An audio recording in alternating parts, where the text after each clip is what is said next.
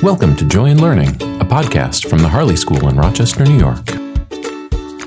We're an independent school for nursery through grade 12, where there's always lots of interesting learning going on for us to share with you. This episode is the second of a three-part series of interviews about play in learning with the head of Harley's Lower School, Dr. Terry Smith. Enjoy.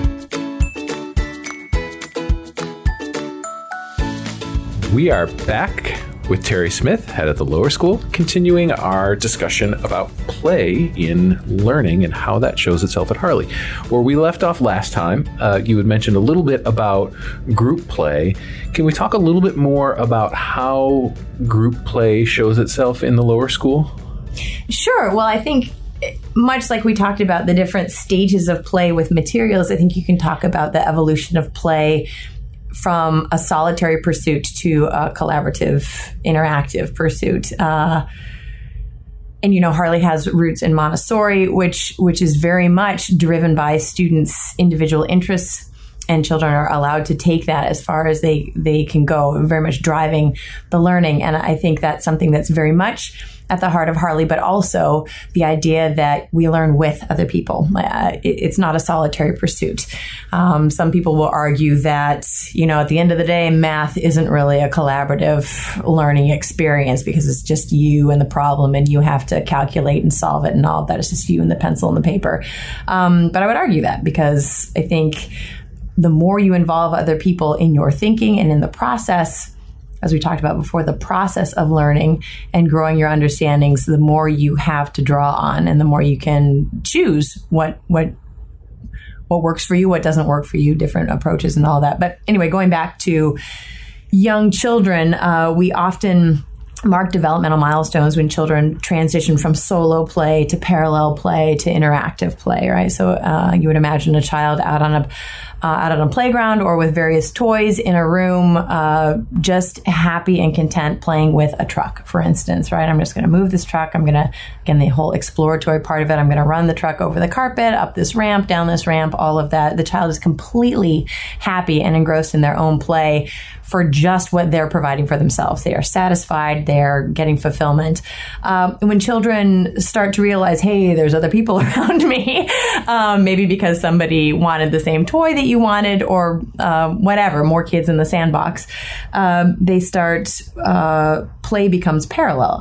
You and I might be playing in the sandbox. We might be doing the same thing. We're not playing with each other, but we're playing adjacent to each other. And I see you and you see me, but that's where it stops, right? But I may see you do something with your truck and I might try to do it with mine or something like that. Yeah, informed play, I guess, rather than interactive. And then from there, kids really, by the time they're, 3, 4, 5 around there, evolve into collaborative play. It becomes role-playing play. You be the kitty, I'll be the mama kitty, whatever. And they start assigning roles or they start playing within themes.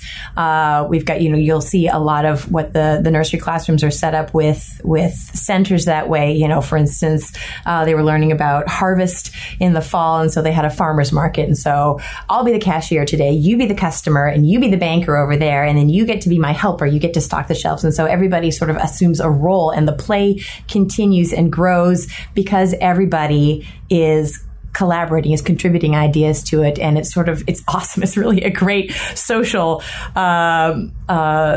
study to see how play evolves and grows because people are bringing ideas. You don't just have one dictator of play who's announcing that what everybody has to do. It really is a negotiation, and it's seamless, and it's really great. But you'll see some kids who get to that point developmentally faster than sooner than other children do.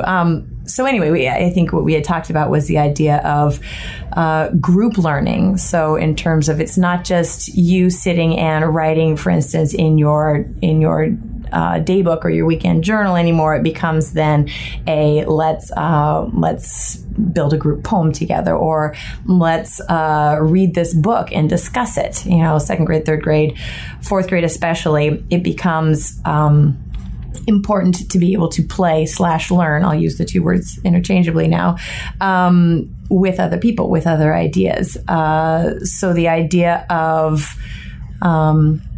how did you solve this math problem, right? Math becomes collaborative in that way. Okay, the answer is 20. Art, how did you get to it? Well, I took 5 and I multiplied it by 4. Okay.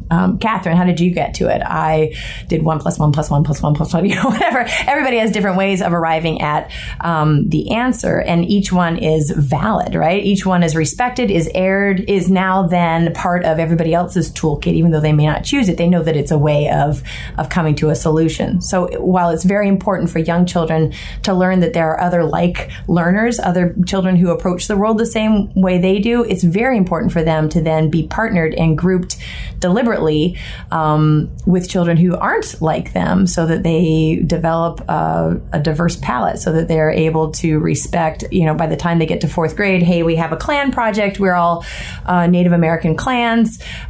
You 4 have to work together, figure out who's going to be the clan mother, who's going to be the communicator with the other tribes, who's going to, and they can assess and be very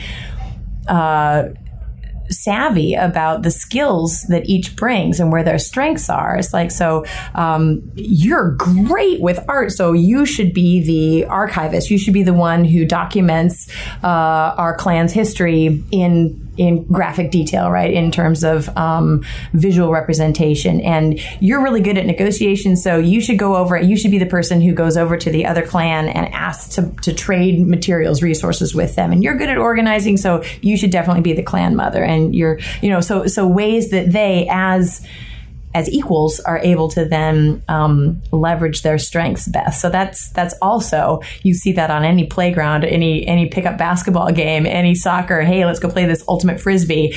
Okay, you're fast, so you're going to be in the front run. I'm going to throw it to you. I'm really accurate with my throw, so I'm going to try to feed it to you anytime I can, right? So there's ways that to get the best outcome, the best experience in the play, the most success, if you will, that kids are able to identify that and be able to make decisions that way. That's collaborative play. So that would be a way that you would see it working in a learning situation and in a play situation. That goes through, the whole school. Mm-hmm. Yeah, and that's sort of where I think we come to next, is that this is definitely baked into the curriculum in the lower school, but we see these themes sort of coming up and up again as kids go up through the middle school and upper school. So what are some of the ways, let's stick to that sort of group idea, what are some of the ways that we see play show itself in the middle and upper school? You can't.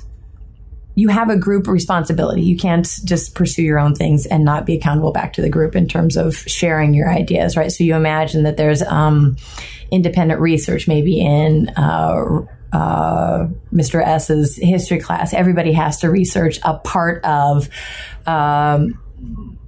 Mesopotamian culture or something like that, and they have to group it back together and do something with it, right? So it's not just the gathering of the information, it's the synthesis of it, and it's the application of it. Math classes, you will have different assignments that involve contributing to the bigger picture of, everybody does like $1 million project, for instance, and comes back, and it's not, you may do the individual work, but you've certainly tapped into each other in terms of as resources, or you're able to share back with the group. And those are sort of teacher-directed things.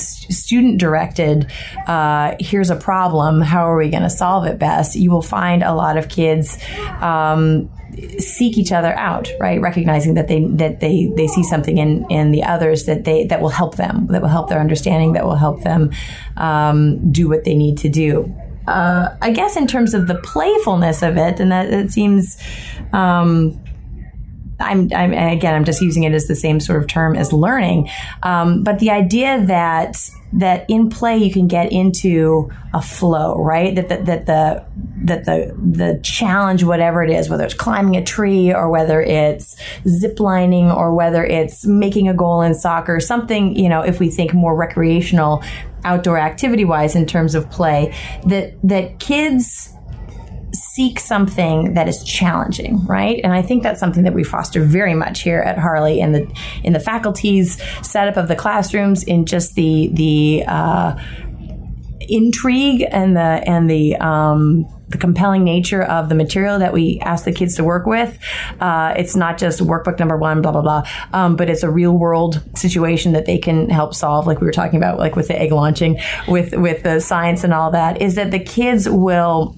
The best way to learn, best way to play is to be able to have the challenge just a little higher than the skill level.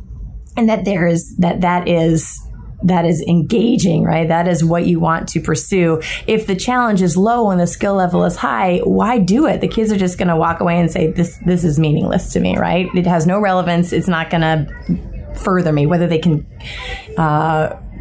whether they acknowledge that, or if that's just something that they're feeling. And if the challenge is too high and the skill level is so far below it that they can't attain to it, they're also going to shut down. They're not going to do it. So I think what's great about the approach to the curriculum and the activities, the learning experiences that we offer our students is that we're able to find that challenge level for each of the kids, so that there may be that, how do we get to this answer in math? And for the kids who are super advanced and ready and able to do that, they will take it at the level, they will grab it at the level where they can. Whereas other children who are working on just building that competency will maybe enter it at a lower level, but they will accelerate, like their learning will go, because that's sort of the idea of the proximal zone of learning, proximal zone of playing, I'll say, Vygotsky, which is you have to have a suitable challenge and you have to have the skills that are approaching it, right? That is really the circle and the cycle that drives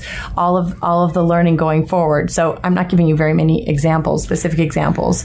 Well, I think that example that you touched on earlier, that we've talked about before, and I witnessed this year, and I thought was a perfect illustration of how play gets tied into real learning, was that egg launch. Students created a way collaboratively in a group to launch an egg and using a catapult and have it not break. And there was a lot of that sort of back and forth that we've been talking about, that trial and error sort of experimental play involved in learning physics, which becomes far more meaningful. And I think we see that throughout middle school and upper school, and whether it's intentionally put into the curriculum as play or not, whether it's just baked into what we do here, that idea of trial and error and experimental play really shows itself through the middle and upper school and becomes really integral to how we learn here. Well, in terms of the content, I was going more towards like the group learning and all of that together, but that's exactly what we talked about earlier, which was you have to be able to play, you have to be able to explore something before you're able to apply it constructively, or to for instance, an experiment or something along those lines that has specific protocols to it. Much like, I like to talk about frontiers of learning, and that it's better for children to be able to play with new material and get a handle on that before they're asked to apply it, right? For instance, if you have a child who's just learning about algebra, right? The idea of, algebraic sentences or anything along like that, you're not going to have them learning that and at the same time having to solve story problems with that. You can't apply something that you're learning necessarily. It's much better for children to, for instance, I'll take it back down to the lower school, be learning about division, right? That's what they're learning. That's what their instruction is. That's where they're playing. That's their explore, construct phase at that point. But at the same time, they're then backing it off to word problems, story problems. They have to decipher the language to be able to figure out what are you asking me to do? What function do I need to calculate in order to get to the answer that this is asking me? And so it's a much different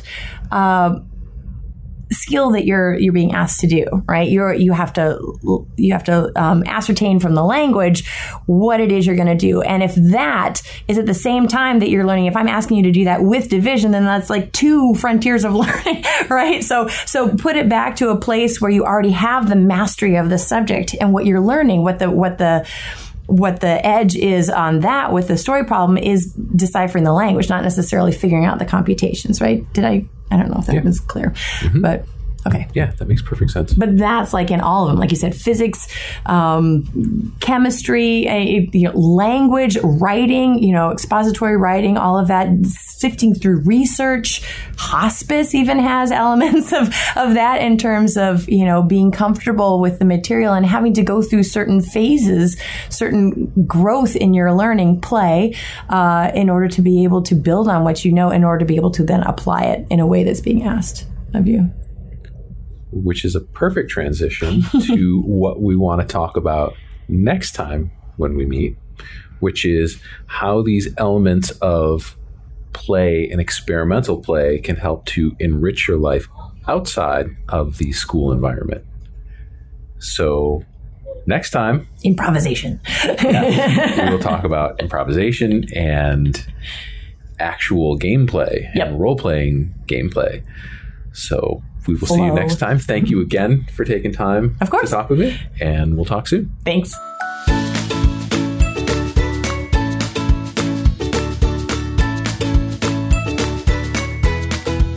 Thanks for joining us today on Joy in Learning, the Harley Schools podcast. We look forward to sharing interesting stories, discussing educational topics, and exploring ideas with you on our next episode. See you again soon.